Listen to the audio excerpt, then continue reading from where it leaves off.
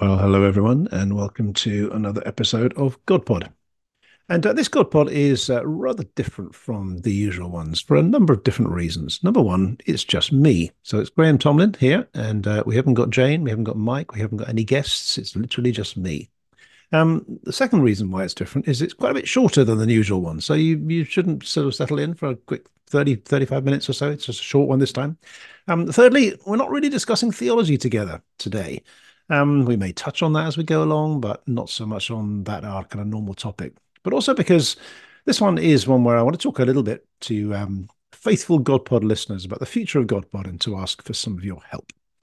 Now, if you've been listening to GodPod for a while, you may know something of the history behind it. It began in 2007 when Mike Lloyd, who is now principal of Wycliffe Hall in Oxford, Jane Williams, who is the MacDonald Professor in Christian Theology at St. Mellitus College, and myself, we got together to start a new theological college, which eventually became St. Mellitus in time. And when we got together in those early days, we'd all been involved in theological training and teaching for some years. And so we said to ourselves, what are the things we missed and what are the things we want to make sure if we start a new college that we do properly? And one of the things we said was that we felt we wanted to talk theology, that very often in the course of running an institution, you get very busy with emails and organization and committees and business and finance and fundraising and everything else. But often you don't talk about the very thing that animates you in the first place. So we said, well, whatever we do, we're going to try and talk theology together. But then we thought that felt a little bit self-indulgent just to spend a lot of time just talking theology to each other. And it was in the early days of podcasts. And I can remember listening to one or two podcasts around the time and thinking, well, maybe we could do that. Maybe it'll be in our conversations about theology and life and God and everything else. If we talked and if we recorded them, we could put them out and maybe one or two people might be interested in listening and it would give us an excuse for talking about it anyway. So we did, and GodPod started. And we've been going ever since then. And we have now run up to nearly 190 episodes. I did a calculation the other day that said we've been talking about theology together for, I think it's around 7,000 minutes. That translates into 120 hours. That's 5 full days, 24-hour days that we spent talking theology.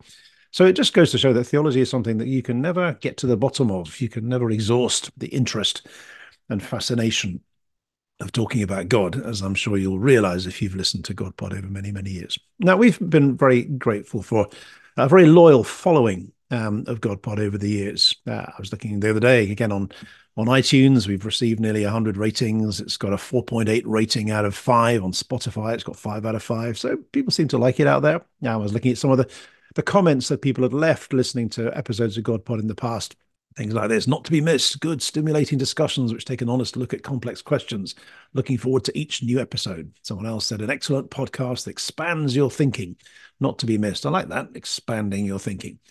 And then someone else saying, I love this podcast. Who knew that theology could be so accessible? Listening to this is like having a cup of tea with 3 really interesting people, thank you very much, who know a lot and are keen to share it, but have some fun at the same time. Not an anorak or a shouty preacher in sight. Well, I can confirm that I don't own an anorak. And hopefully don't shout too much when I'm preaching. And I don't think Jana might do either. Anyway, on to the business.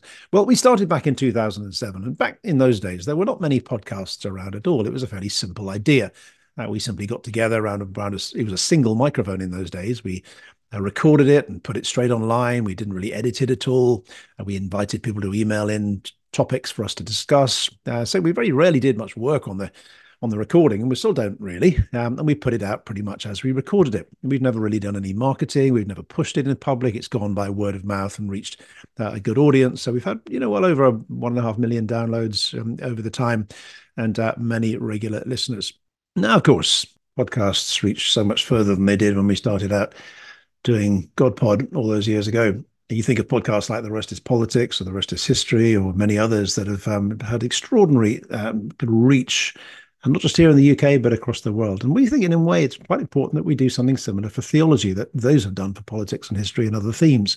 People these days, let's be honest, don't often read much theology, not much within the church, certainly let alone in the world outside. And yet there's so much wisdom in the theological world of people who've thought deeply about Christian faith. And GodPod, I think, is a way to make that wisdom better known both inside and outside the church. And so what we want to do in the new year of 2024 is to have a bit of a relaunch of GodPod.